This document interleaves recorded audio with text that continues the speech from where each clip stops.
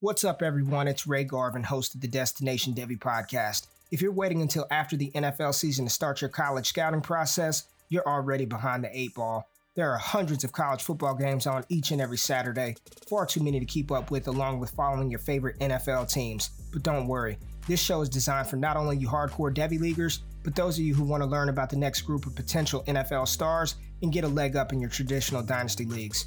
We don't just talk about the big-name college football guys. We hit on the small school value prospects who also have a shot to make it at the next level. If you want to position your dynasty team for short and long-term success, make sure you check out the DDP on DLF and all the other amazing shows DLF has to offer.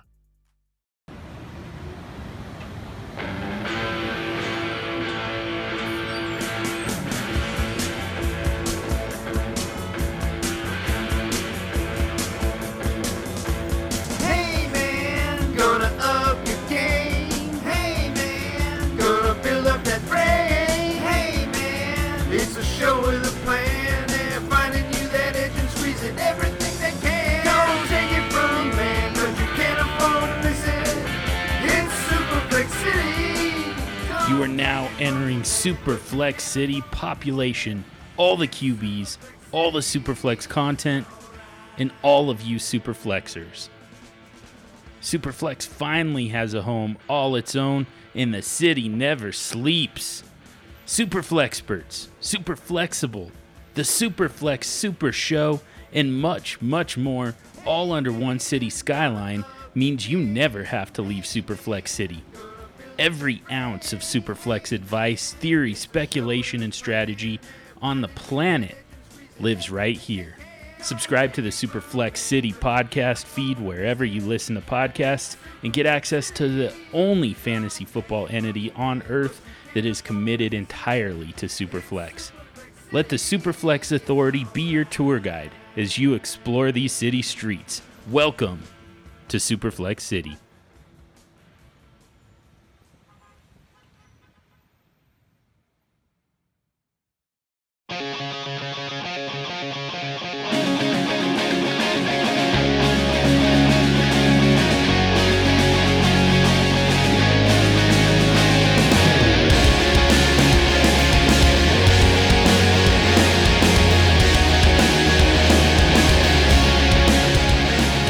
DynastyLeagueFootball.com and a DLF family of podcasts. Who it's me. It's that old SFD, the lone one-man wolf pack, running through the streets of Superflex City, and this is a Superflex Super Show.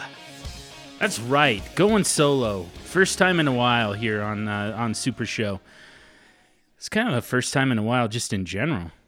In all actuality, I tend to do it on Superflex City, but today in particular, I felt like I needed to get back on the Superflex Super Show and tie this all together with some stuff that's going on over at DLF, some things that I'm working on, some things that we're always working on at DLF.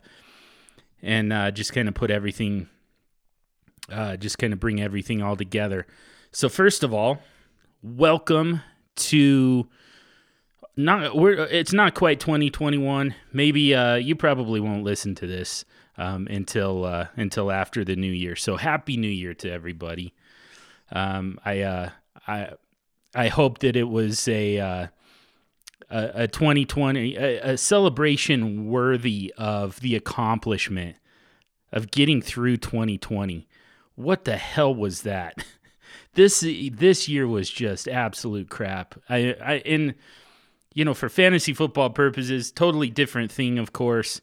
It actually ended up being a pretty good year for me. Very fun year for sure. I hope it was for you as well. I hope that the fantasy season, the NFL season, I hope that it served as a distraction from everything. The very difficult year that we had otherwise. And I hope that, like I said, I hope that the celebration was, I hope that it comes with a sense of relief a sense of accomplishment. It kind of feels like, I don't know about you, but I think of those YouTube videos of the people running marathons, and they get to, they get close to the finish line, they get to like the last mile or whatever, and their body just starts to atrophy. It just starts to shut down, and next thing you know, they're just they look like a wounded animal, just kind of, just like going in all kinds of zigzag patterns. And next thing you know, they're like on the ground, kind of crawling, and people just kind of running by them, looking down at them like, what is this? And they try and stand up and just kind of melt like a hot piece of wax and just end up back on the ground, just kind of crawling, and a couple of them leaning on each other as they cross the finish line together, just like a broken bike or something, just all wobbly and shaky. That's how it feels getting through 2020, getting to the finish line. It feels like we're just kind of crawling towards it. The none of the muscles in my body want to work. I'm just like dehydrated, and which is, somewhat true. It's hard to be stuck inside all day and drinking water. Like when I've got my refrigerator right there, it's full of all kinds of stuff that tastes far better than water. So so I'm legitimately dehydrated. My muscles certainly aren't atrophied or anything like that, but my mind is. My psyche certainly is, and I think that I don't think that that's unique to me.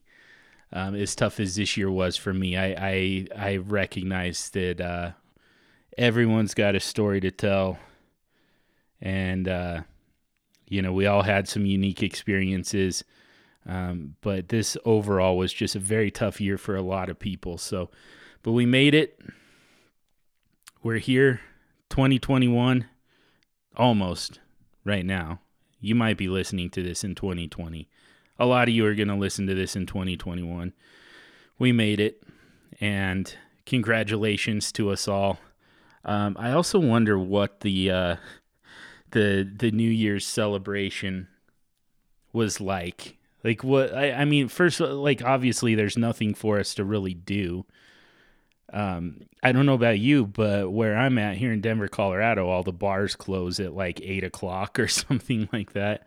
The ones where you're actually allowed to even go in, we've got a super early curfew, and so I mean, even if I was the type to go out and party like I did in my younger days.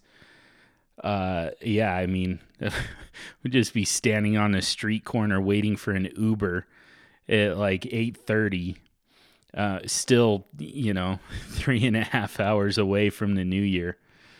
And, I just imagine it being super awkward, but not nearly as awkward as just sitting at home, watching on television, because I assume we're not going to get the old Dick Clark, now Ryan Seacrest and Kathy Griffin. I imagine we're not going to get the Times Square stuff from New York with the ball dropping and everything. They might still do the ball, but I imagine, instead of having the big crowd behind them out in Times Square in New York, I imagine that it's probably going to be like in a studio somewhere with a bunch of people just on TV screens behind them, just kind of clapping, just awkwardly. I don't know how do you get that gig?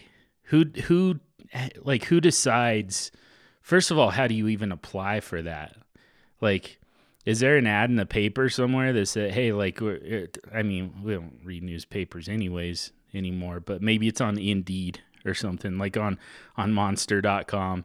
Hey, we need faces on our giant screen behind Ryan Seacrest for New Year's, and somebody somebody actually applies to do that. I don't know if they have to interview or what.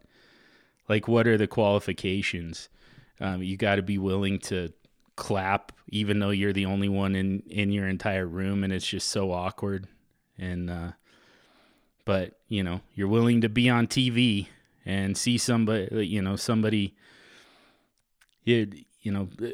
allow the rest of the country and the rest of the world to see you just kind of cheering the ball drop, even though you're not actually watching it.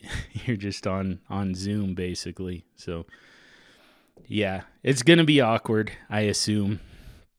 It probably was awkward. How about that? I'm going to manipulate time and space here and say that New Year's celebration, that was awkward, wasn't it? Wasn't that weird? That was so quintessential 2020.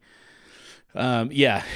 Anyways, that's kind of the it just stands to reason. The entire year was weird. The entire year was awkward. But we made it through it. One last test. Can we survive a cringe-worthy New Year's celebration? Or just overall, just kind of a boring one, sitting at home?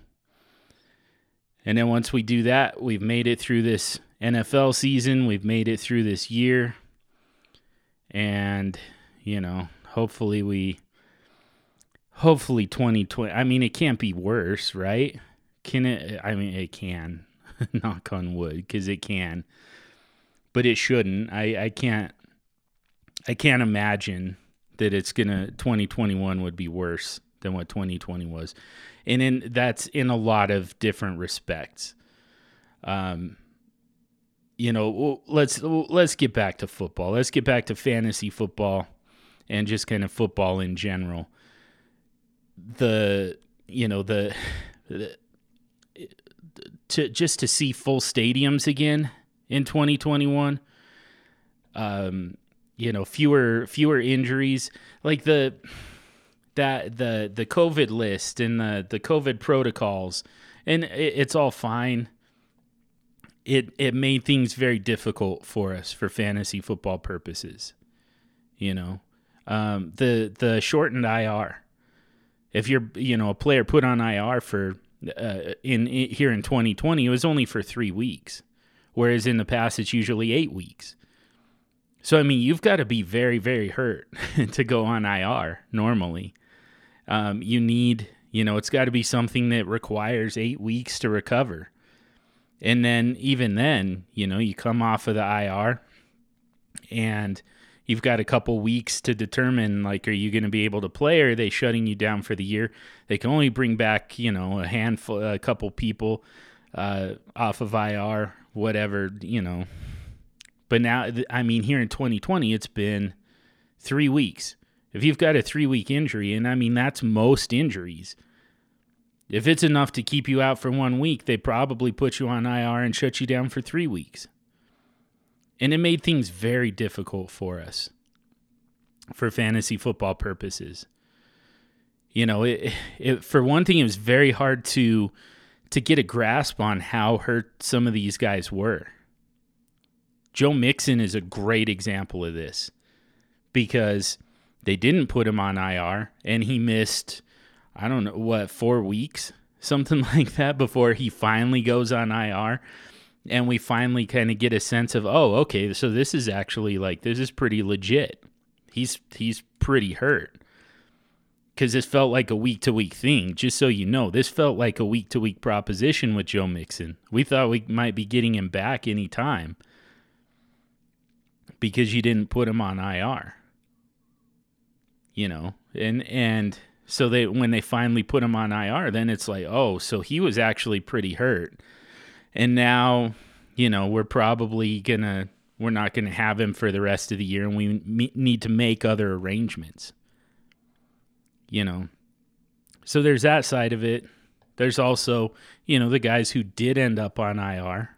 Sometimes, we still don't totally understand the severity of it. They come off of IR, and it's like, all right, so there is this guy just good to go now?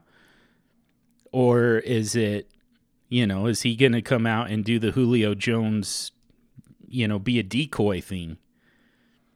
We don't know. We never totally knew. We never totally knew how to handle these players. The injured reserve just wasn't nearly as much information as what we were used to. And yeah, it just made roster management so difficult for us here in 2020. I would love to see that go back to normal above all else. Fans in the seats would be great. To me, it definitely adds to the experience. I don't care to go to a game anymore. I've been to enough NFL games to know that I'd be fine if I never go watch another game for the rest of my life. It's hard to tell what's going on. It's cold. Everything's more expensive. The beer I have at home is free. The beer they have is like $12 or something like that. So, yeah, I'm sounding like an old guy right now. Get off my lawn, guy. But yeah, I just don't care to watch games in person. So that part doesn't affect me too much. I think it does add to the overall atmosphere when you've got a full stadium. But that part doesn't actually affect me. The part that affects me is my ability to play fantasy football, my ability to manage my roster, my ability to set my lineups. And I think that a lot of us felt that. I think that, I think that it kind of created, I won't say complexes necessarily, although, I mean, that's not far from the truth, is it?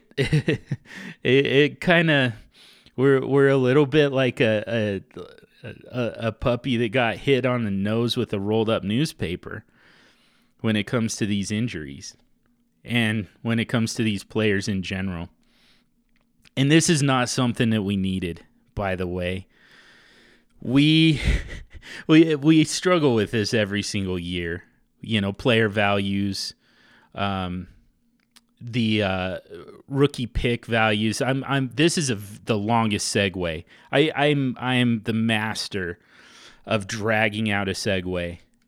But that's what's going on right now. I know it feels like I'm rambling. I'm not. This is a signature John Hogue segue right here. But every single year we struggle with, the battle between, players and draft picks and those values. And like there's this mystique. I actually wrote an article a while back. I don't love plugging my own articles or anything like that. I don't like being that guy, but I wrote an article, and I believe it was early last off season, maybe even the off season before that. Just kind of talking about future draft picks, and the way we overvalue them, the way we kind of think about them and the way we talk about them, and so much of it is like there's just this mystique behind it. And we always talk about the the Family Guy, the mystery box. And you could take the boat or you could take the mystery box. Well, the boat's a boat, but the mystery box could be anything. It could even be a boat, So that's kind of what draft picks are, We're constantly seeing, established stud players, elite players even, traded for these rookie picks in hopes that, the rookie pick turns into a player as good as the one that you traded away. Like, isn't it backwards? Doesn't it feel so backwards? And like in a moment of clarity, every single one of us can acknowledge that that's what's going on. That this mystery box is just intriguing. The idea of having the anticipation of finding out what that mystery box is. And there's some status to it too, right? There's just kind of this this feeling like you just kind of puff up your chest and strut around in front of your league mates because you've got the first overall rookie pick. You've got 1.01 and they don't. You've got all the power and they don't. You didn't win the championship. In fact, your team was awful. That's why you got 101. But now's your time. Championships are done. The season's over. Payouts have been made. And now everybody turns their attention to the non-point scoring season. Everybody turns their attention to rookies especially. Everybody turns their attention to the rookie draft. And whoever has 1.01 has all the power. It's the ring, the one ring. It's just the ultimate status symbol for dynasty football. Even though we get that damn thing wrong all the time, even just this past year, and I think that a lot of people were taking Joe Burrow. We're already ranking Justin Herbert ahead of Joe Burrow. And then for those of us who took the quarterback extreme route, in our startups and had plenty of quarterbacks, it was a little bit of a struggle, I'll admit that, but it kind of felt like, do you take Joe Burrow because quarterbacks are still extremely valuable and still extremely scarce? So do I take Joe Burrow and now I've got 6 quarterbacks on my roster? Or with this quarterback that's ready to contend now, I've got all these quarterbacks, all these young quarterbacks, I'm ready to roll, I just need some running backs. Do I take a running back with the 101?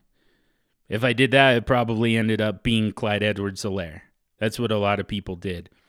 And there were times where he was fine in 2020, but, Jonathan Taylor, James Robinson, Cam Akers once or twice, Antonio Gibson once or twice, DeAndre Swift, J.K. Dobbins, like those guys all actually at least won weeks for you. And Jonathan Taylor especially, at the end of the season when you needed him the most, when you needed that running back one, he was there. He was so solid. Multiple touchdowns in Week 16 against that Steelers defense. Are you kidding me? It's just so damn good. But still, once the rookie draft happened and Clyde Edwards-Helaire goes in the first round to the defending world champs and goes to play with Patrick Mahomes in that Andy Reid offense, we were just falling all over ourselves for him.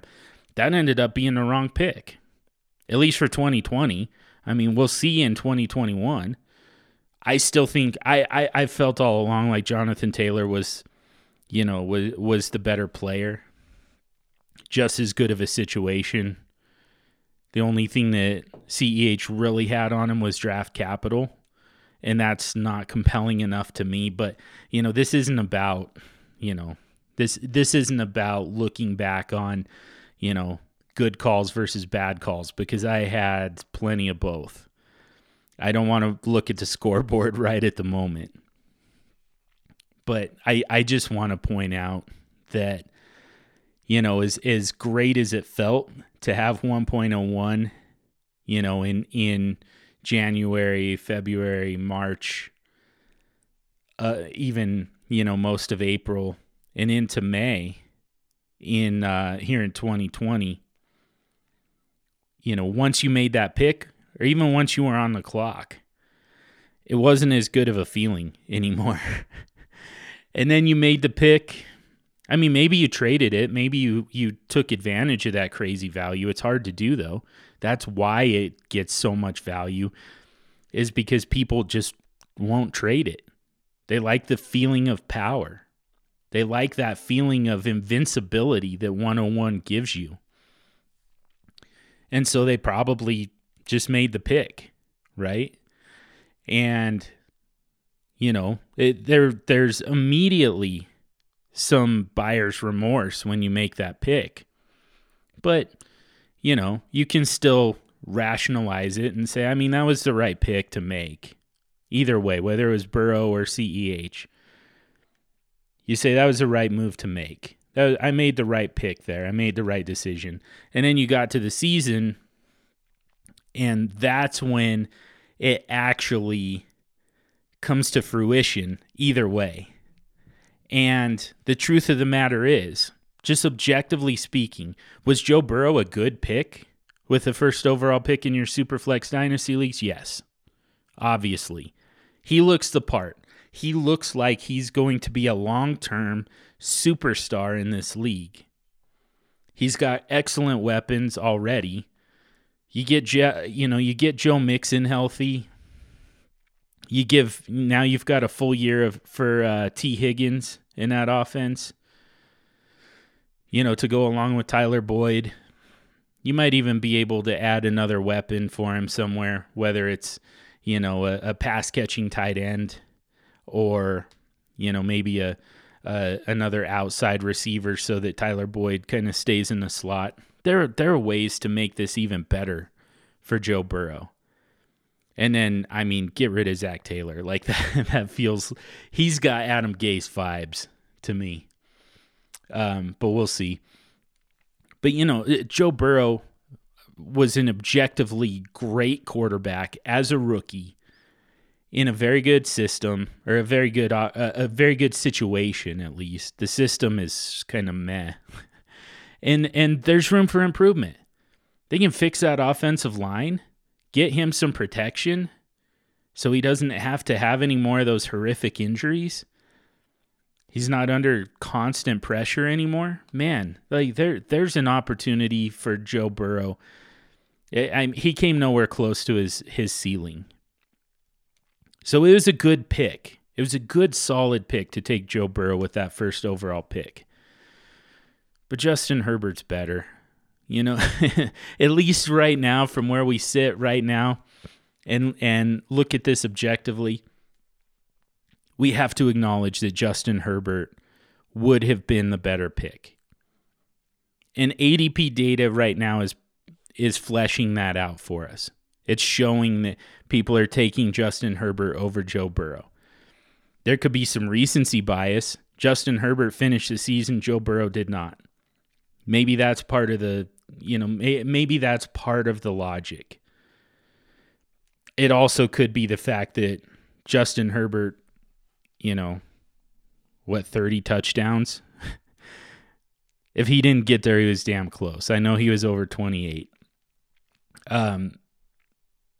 So he just had an objectively better season than Joe Burrow. And, so the truth be told, apropos of nothing, Justin Herbert would have been a better pick. Therefore, you blew it. 101 was you made a good pick with Joe Burrow, you would have been better off with Justin Herbert. If you went running back, you took Clyde Edwards-Helaire, you would have been better off with Jonathan Taylor. You blew it. And obviously, there are degrees of blowing it. There are degrees of getting it wrong. You could have gotten it way more wrong. You could have took Jerry Jeudy. That would have been a very bad pick. You could have took Tua, and he was fine, but there was no way that he should have been the first overall pick. You could have took Jordan Love first overall. That's truly blowing it. But I mean, you just got it wrong. That's just there's kind of no way around it. If you took Burrow over Herbert, you got it wrong.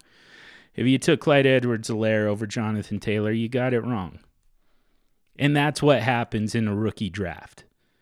And that's the problem. That's the whole issue, is that people forget that happens pretty frequently, if not all the time. Leonard Fournette went ahead of Alvin Kamara and Christian McCaffrey. I mean, hell, even Dalvin Cook went ahead of Alvin Kamara. That was wrong, you know? Like, that's what, 4 years ago now, but, you know, Mitchell Trubisky went ahead of Pat Mahomes. Deshaun Watson went ahead of Patrick Mahomes. That was wrong. Baker Mayfield went ahead of Lamar Jackson. That was wrong, you know? We get those wrong. We get those wrong all the time. Even 101. 101 feels safe because it can be absolutely any player.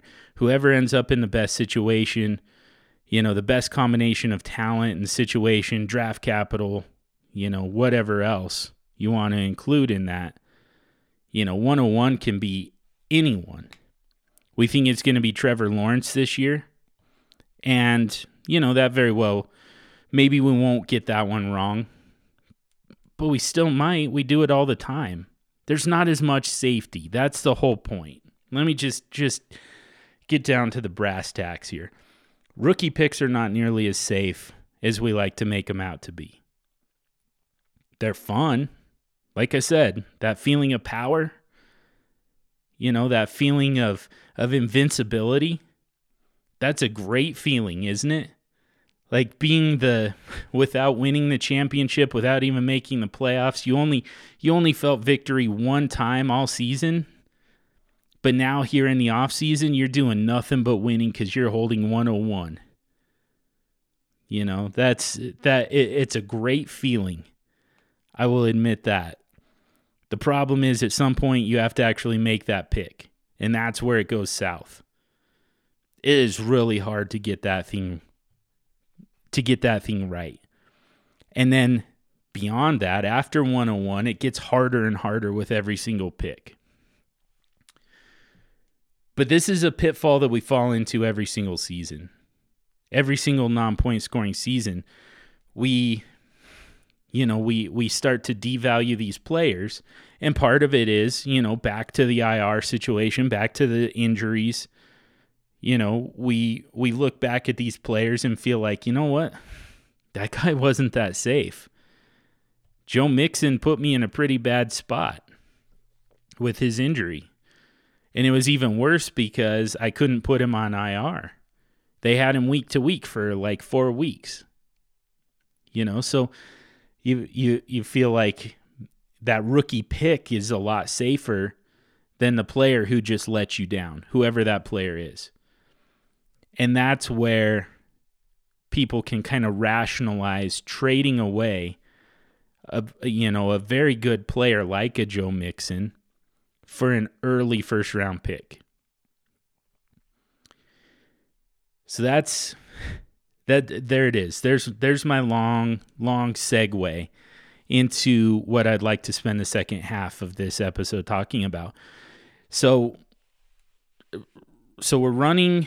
We just ran some Superflex ADP mock drafts, startup mock drafts that we use to collect the data that creates the ADP that you can find at dynastyleaguefootball.com.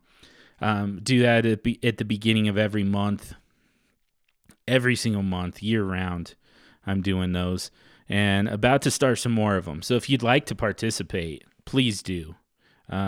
It's the more of those that we can do, the better the ADP is that you can find it at dynastyleaguefootball.com. And then on top of that, we run them on myfantasyleague.com and on the MFL app. And, you know, we help create their ADP as well. By running these mock drafts, we create the ADP at MFL that ultimately, you know, when you do a startup on MFL, it organizes those player names for you based on the ADP that we've created. So it's vitally important. They're always a little bit tricky to fill, but you know, they are extremely important and extremely useful to a lot of people. So if you are at all interested, get at me. I haven't tweeted it out yet, but keep an eye out for the tweet as well. But you don't have to wait for me to tweet it either. Just DM me at SuperFlexDude on Twitter if you want to join in a Superflex ADP mock draft. They're going to be starting very, very soon. Let me know. I'll get you into those. But so we created that ADP. The problem is the software doesn't recognize rookie picks. And the problem is, most startups right now, this time of year, like basically between, January and the NFL rookie draft in April, those startups are generally going to include rookie picks as a draftable asset, right? I mean, some of them do it in different ways. Sometimes we'll have, just kind of a separate, just make the rookie pick its own thing. There are ways to do it. We'll talk about that on Superflex City's commissioner office, because I think it's a very important thing. But I mean, to me, the best way to do it, you don't have to do it this way, but the best way to do it is to throw those rookie picks into your startup. You can draft the rookie picks, or you can draft the players, and then you hold the rookie draft after the NFL draft. Whoever drafted those rookie picks in the startup, now they're making those picks in the rookie draft. To me, it's just kind of a no-brainer way to do it, because it creates more ways to build your roster in the startup. So, but anyways, and I think that a lot of people do it that way. So we've got a lot of startups that are going to be happening over the next few months that are going to include rookie picks. Well, our ADP at DLF doesn't include rookie picks. So how the hell do you value them? How do you value them? So what I did is created a couple other mock drafts. Only did 2 of them in December. We'll do more of them in January and February. But some mock drafts that include rookie picks, you won't be able to find them at DLF. I'll write an article about it. But this way, you're going to get a little bit of commentary here. I'm going to editorialize this a little bit in this episode of Super Show. So I'm going to share the data that we collected, that we created with those mock drafts. I'm going to share this with you, and kind of tell you where these rookie picks go. But like I said, I'll also write an article for dynastyleaguefootball.com that also shares this data, so you can kind of see it written out, and also you don't have to wade through my opinion, just the facts, man. But right now, I mean, it's just me all alone in this little studio in front of a microphone. I'm the only one with a microphone, and it's hot, and so I get to just throw my opinion around, and there's absolutely nothing anyone can do. I mean, you can shut this off, and I hope that you don't. I hope that you'll stick with me, despite the fact that I'm about to get a little opinionated with this. But I hope that you'll stick with me, because this can be very important stuff. I was talking to my guy Swags today about rookie picks, and we were talking about the way we use it not only as currency this time of year, but I mean, it's our primary currency. We don't talk a lot about player values in relation to other players. Everything that we're talking about is in relation to rookie picks. What's this player worth? Well, probably two first-round picks.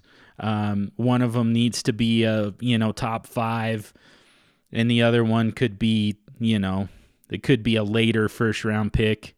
We know, first of all, now we're able to talk about it in those terms, right? Because now we know where these picks are. We know that this person in your league has 1.01. We know that you, having just won your championship, got, pick 112. in the first round. And so like now these are set in stone picks that now we can start to put some value to them. The problem is, you know, we talk so much about, like I said, you know, Swags made a great point, which is that this is our currency right now. Those picks, that's all we're really talking about. And when we talk about player values, we're just talking about them in relation to the picks. That's fine. Honestly, it's a great way to quantify it. But if you're going to do that, you want it to be accurate. You want to get it right. So, you know, I'm going to look at this ADP a little bit here and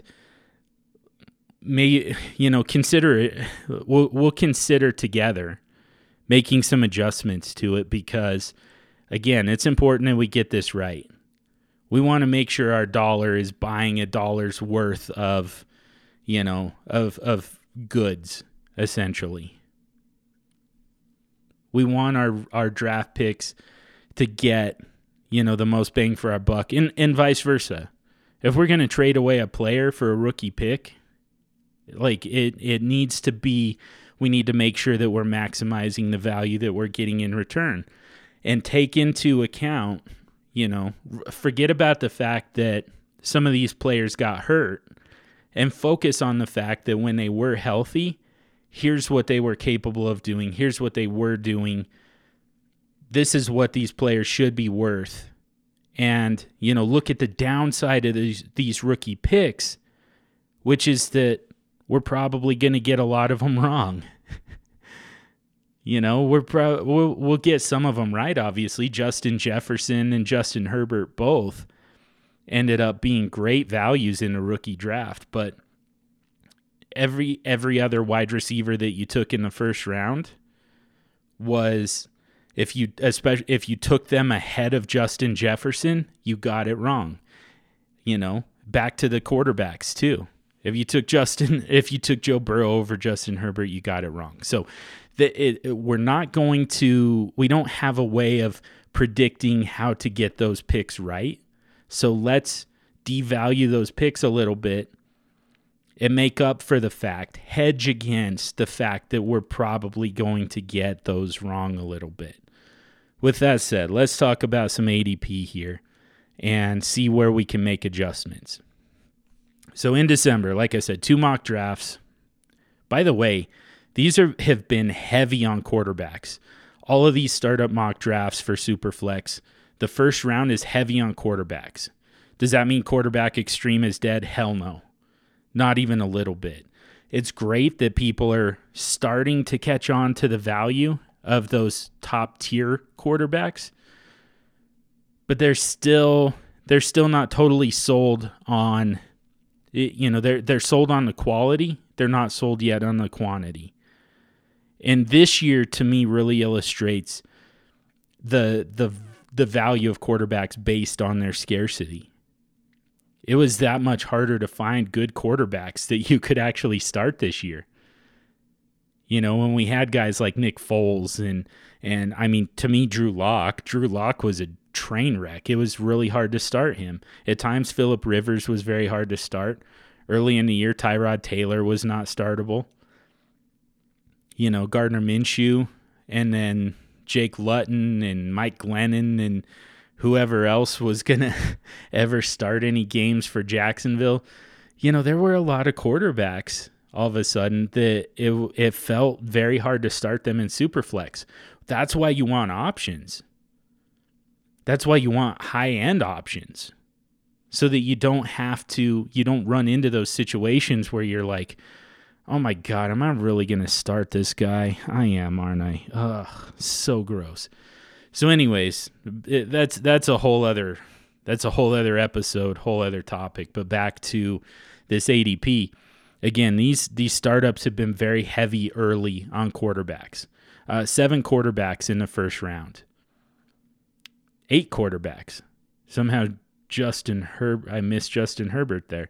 So, you know, Pat Mahomes, Kyler Murray, Deshaun Watson, Justin Herbert, Lamar Jackson, Dak Prescott, Russell Wilson, and Josh Allen all have first-round ADPs.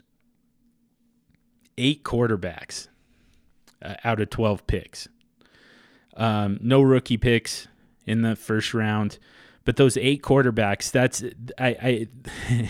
this is going to come into play a little bit.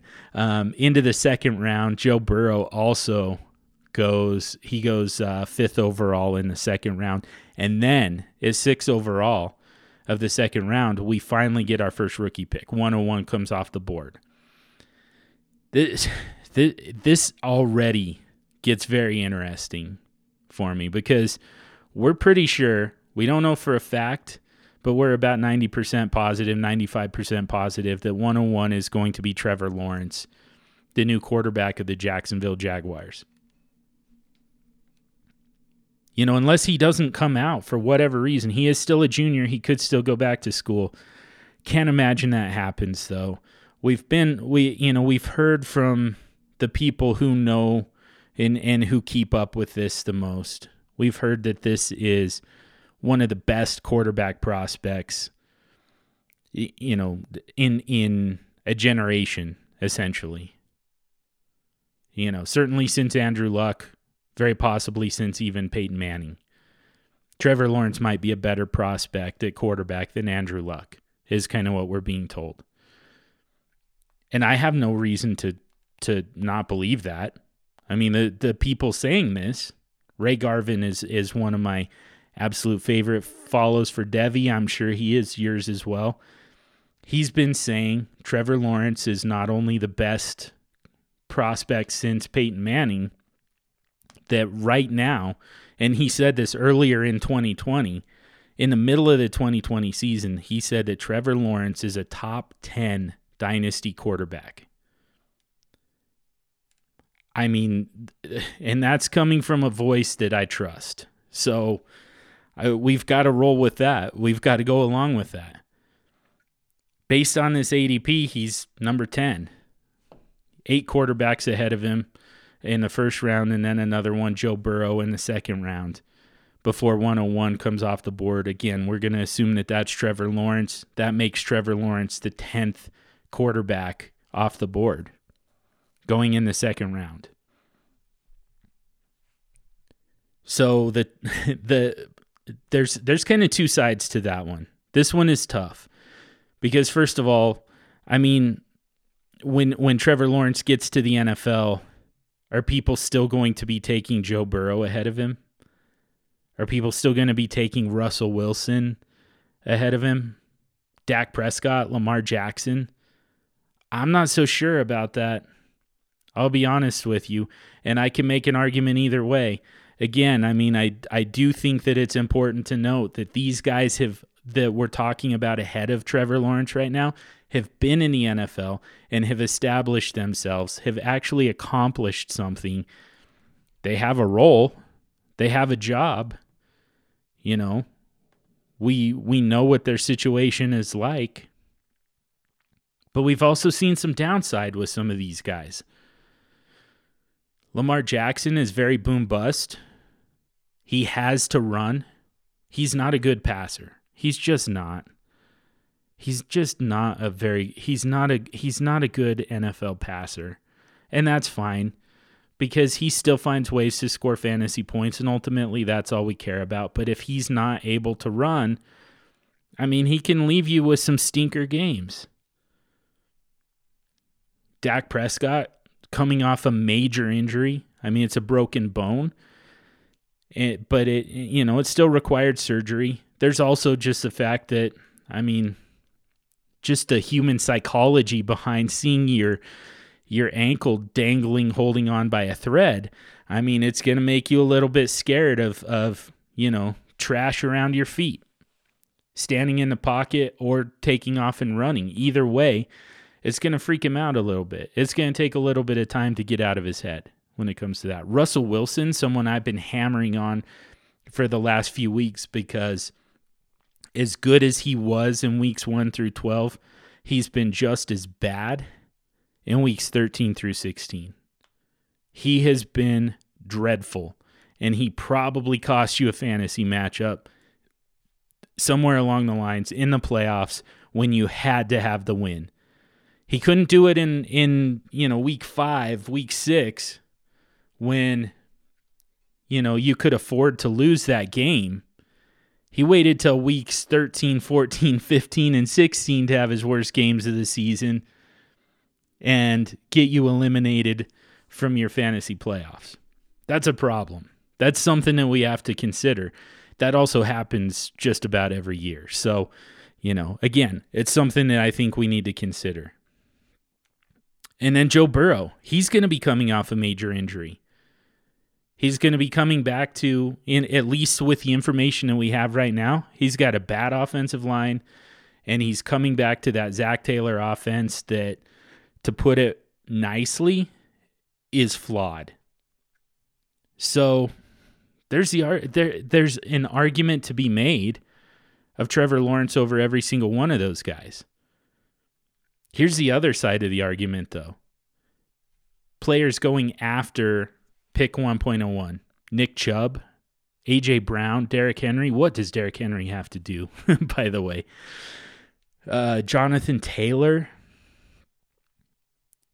Aaron Rodgers.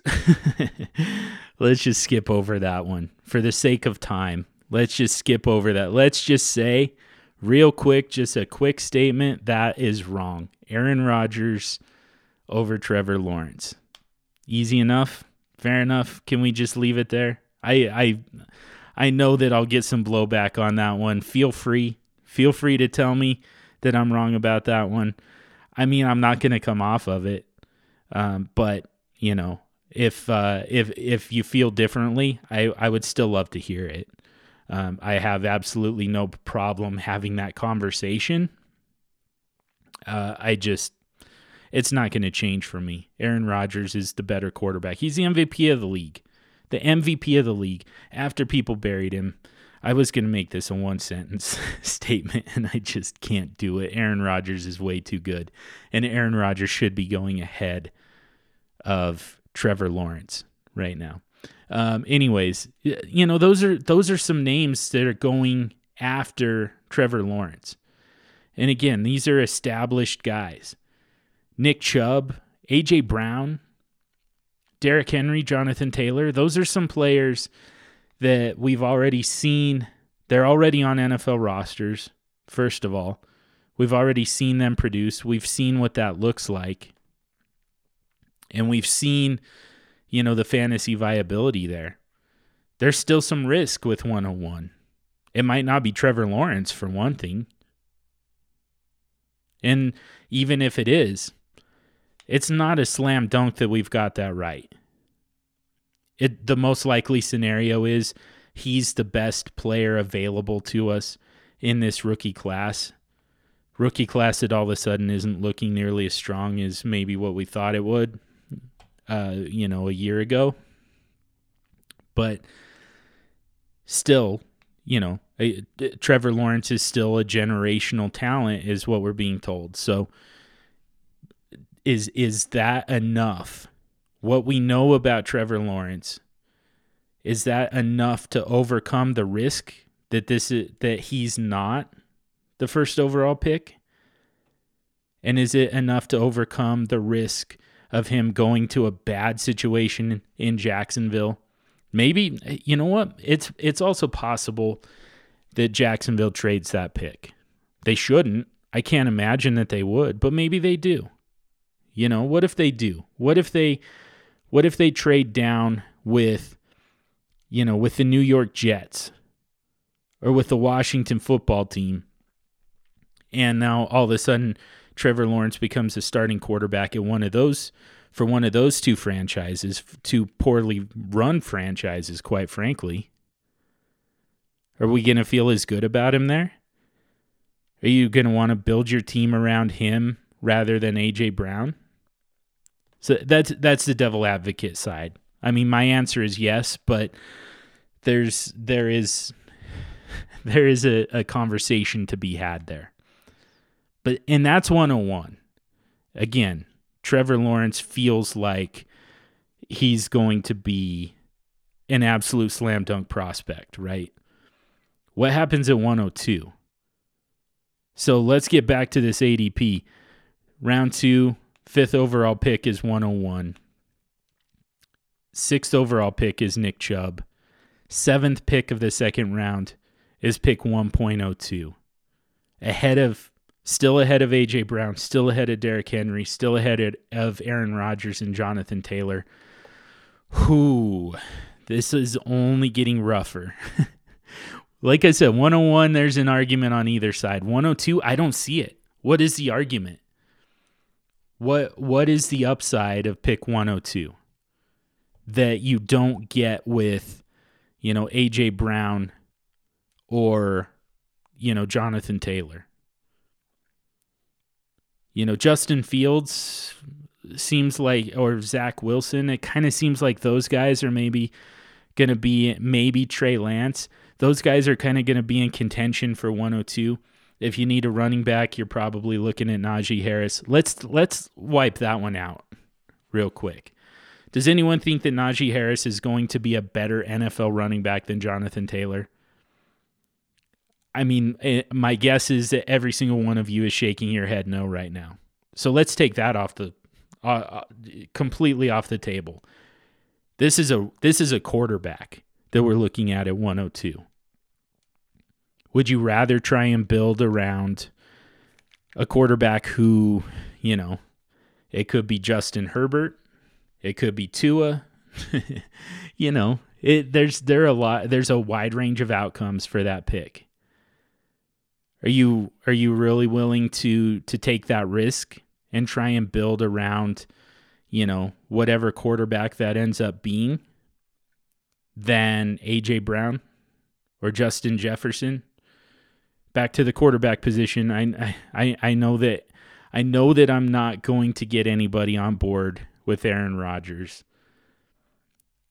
So, let's talk about some of the other guys. Ryan Tannehill, Jared Goff, Matthew Stafford, Jalen Hurts, Baker Mayfield. Right? Like, are you sure that you're even Tua? Tua goes here in the second round as well, after pick 102. Are you really willing to take your chances with 102 over those guys at quarterback? It's a tough sell for me, I don't think that I could do it. I think I would rather have those established guys.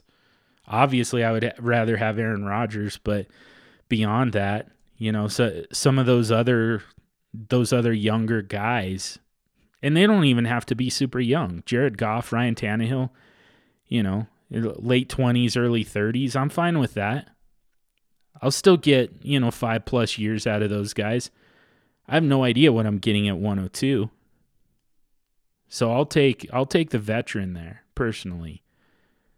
I'm curious what you guys think as well, but for me 102, it's too early for 102 right there. I think the quarterback position or the running back position needs to start to dry up a little bit before 102 should come off the board. So, I think that we should be looking more like the 3rd or 4th round. 101, I'm fine with that in the second round. I could even, like I said, make the argument for that to be a first-round pick. But in the second round, I'm fine with 101. 102 it's way, way too early for me for 102. Third round, so again, Aaron Rodgers, Tua, Jonathan Taylor, those guys have all come off the board. We get to the third round. DeAndre Swift, Justin Jefferson, and then pick 3 of the third round is pick 103, rookie pick 103. So it's ahead of Michael Thomas, it's ahead of Miles Sanders, Josh Jacobs, DeAndre Hopkins, Travis Kelce, CeeDee Lamb, Calvin Ridley, J.K. Dobbins, Keenan Allen, and some of these wide receiver names are particularly important because I know that this is going to be a deep, dynamic wide receiver, rookie wide receiver class with Jamar Chase and Rondale Moore and, a handful of other guys. Devonta Smith. I know that this is going to be a good wide receiver class. the wide receiver position to me, more than any other position, is where I really need to see it. We've seen it from Michael Thomas. We've seen it from DeAndre Hopkins. We've even seen it from, Calvin Ridley and somewhat from CeeDee Lamb. That's the one that really makes me curious. CeeDee Lamb or Ja'Marr Chase? Who are you taking? And I think that it's fair to say you would prefer Ja'Marr Chase at this point. I think that that's fair. But I think that it's probably a tougher dilemma than this ADP makes it look, right? I certainly think that Michael Thomas and DeAndre Hopkins deserve some consideration over pick 103. Even if you are planning on taking a wide receiver with that pick, I'd still rather have those two veteran guys who have shown elite level volume, elite level production. Those guys get a ton of volume and they catch everything. So to me, again, 102 was already way too early in the second round. Here we are in the early third round with 103 going. And, it's becoming it's becoming murkier. It's becoming more and more murky as far as what you're going to do with that pick. And again, maybe you are starting to think, all right, put the quarterbacks aside. I want to build around a rookie wide receiver like Ja'Marr Chase. I still think that you've got to consider Michael Thomas and DeAndre Hopkins before Ja'Marr Chase. I think you're more likely to get it wrong with 103 than you are with an older guy like Michael Thomas or DeAndre Hopkins.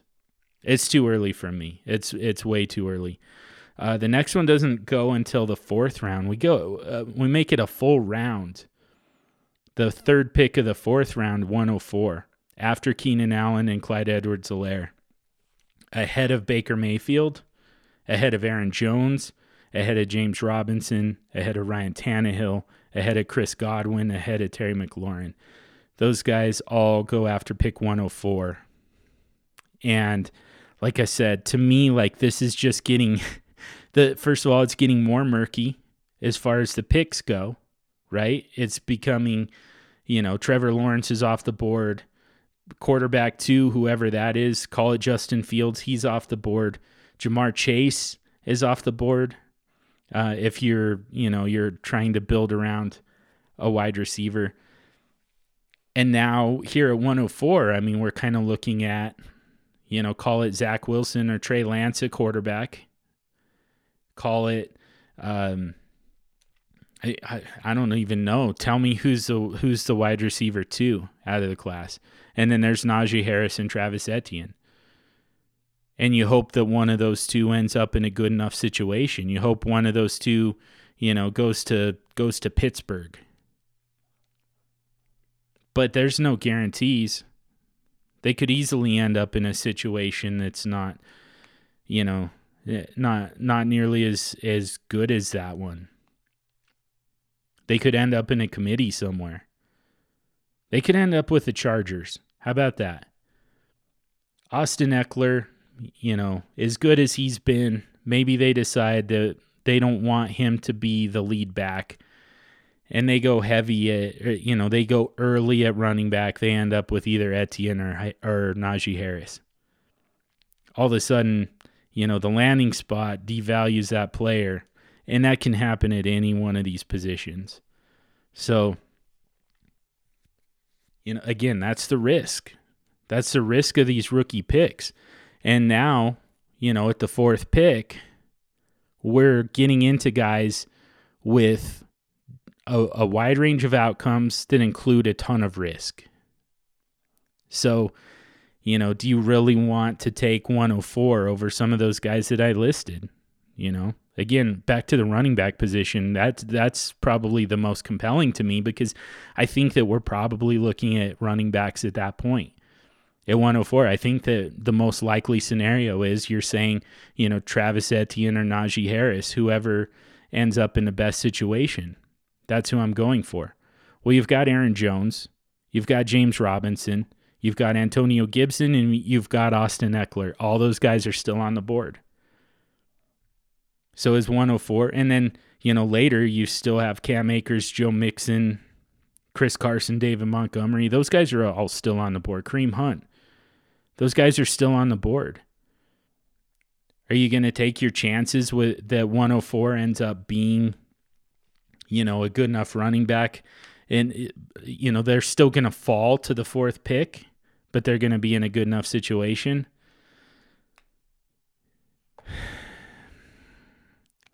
Yeah, I don't know. These are to me, like at this point, we're getting to be like several rounds too early.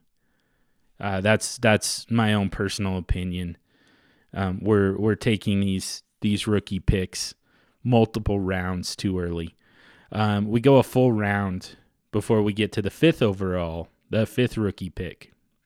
3rd pick of the 5th round, where Terry McLaurin and Matthew Stafford just came off the board. George Kittle is still there at quarterback. It's Carson Wentz, Matt Ryan, Daniel Jones. So that's looking a little bit better. I think that's if it plays out the way we've kind of hypothesized here with, Jamar Chase and maybe a running back going in the top 4 picks. And now you've got, Trey Lance, Zach Wilson in that, still available there at 105, plus the wide receiver 2, plus the running back 2. But particularly if you're looking at quarterbacks and, it's Carson Wentz, it's Matt Ryan, it's Daniel Jones, Jalen Hurts, so got to preface this real quick. We started these in early December before Jalen Hurts took over that starting job. I don't think that he's going to hold that round 6 ADP. Otherwise, I think he's a slam dunk, right? Like, I think that you take him rather than you take 105. If you're looking for a quarterback, I think you take Jalen Hurts. But assuming he's off the board, and now maybe we slide everything down a spot. Now we're sitting at 104 or 504. Rookie pick 105 is there. Carson Wentz is there. Matt Ryan's there. Daniel Jones is there. I don't mind that. I don't mind taking 105 with the idea that you're going to get a quarterback over those guys.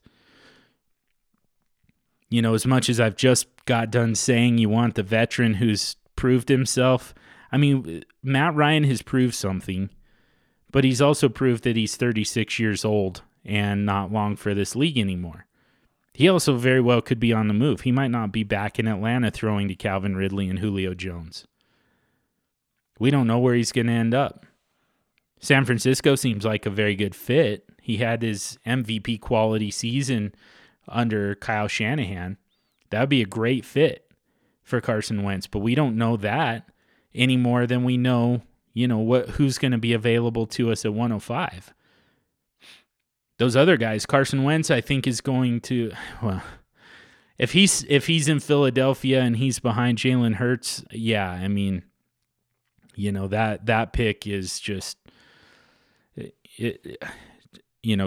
Carson Wentz becomes an extremely difficult person to even roster, much less pick in the 5th round. Daniel Jones, what has he proven at this point that you don't know for sure you're going to get from that rookie? So,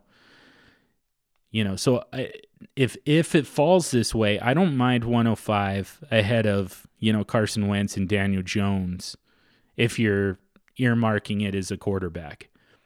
The problem is you're passing up on George Kittle, Stephon Diggs at 508, Cam Akers at 512, Joe Mixon at 601.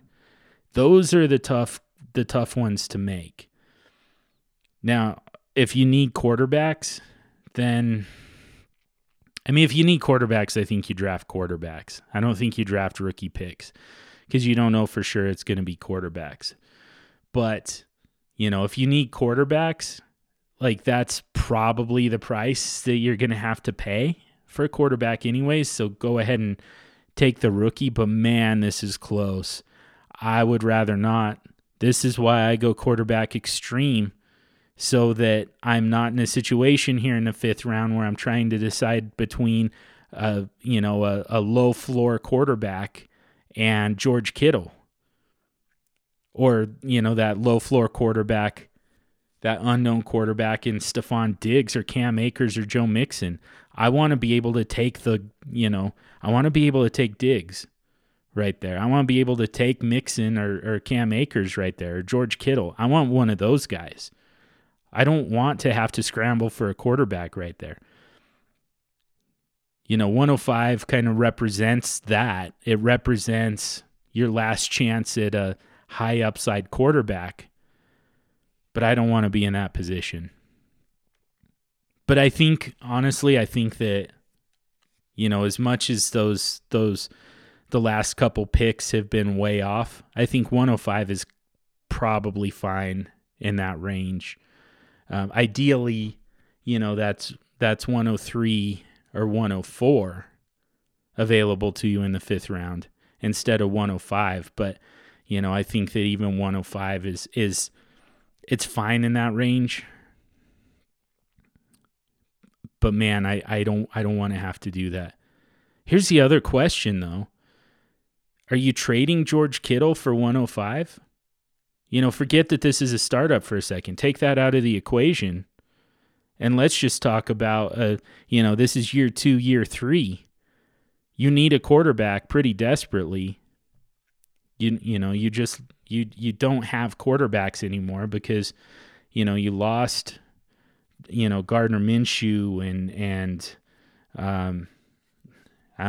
who else even lost their jobs? But, you lost some Carson Wentz. There you go. You had Carson Wentz and Gardner Minshew. Now you need quarterback help because you've got nothing. Are you trading George Kittle for 105 so that you can get a quarterback? Are you trading Stephon Diggs for 105? I mean, to me, you consider trading those guys for 102. Maybe even 101. I think that you should be able to expect at least 102 for those guys, if not 101. Are you going to take them are you going to give them up for 105? Ooh, that would hurt. And so if you're not going to do it in a trade in year 2 or year 3, I don't do it in a startup. That's kind of the bottom line here.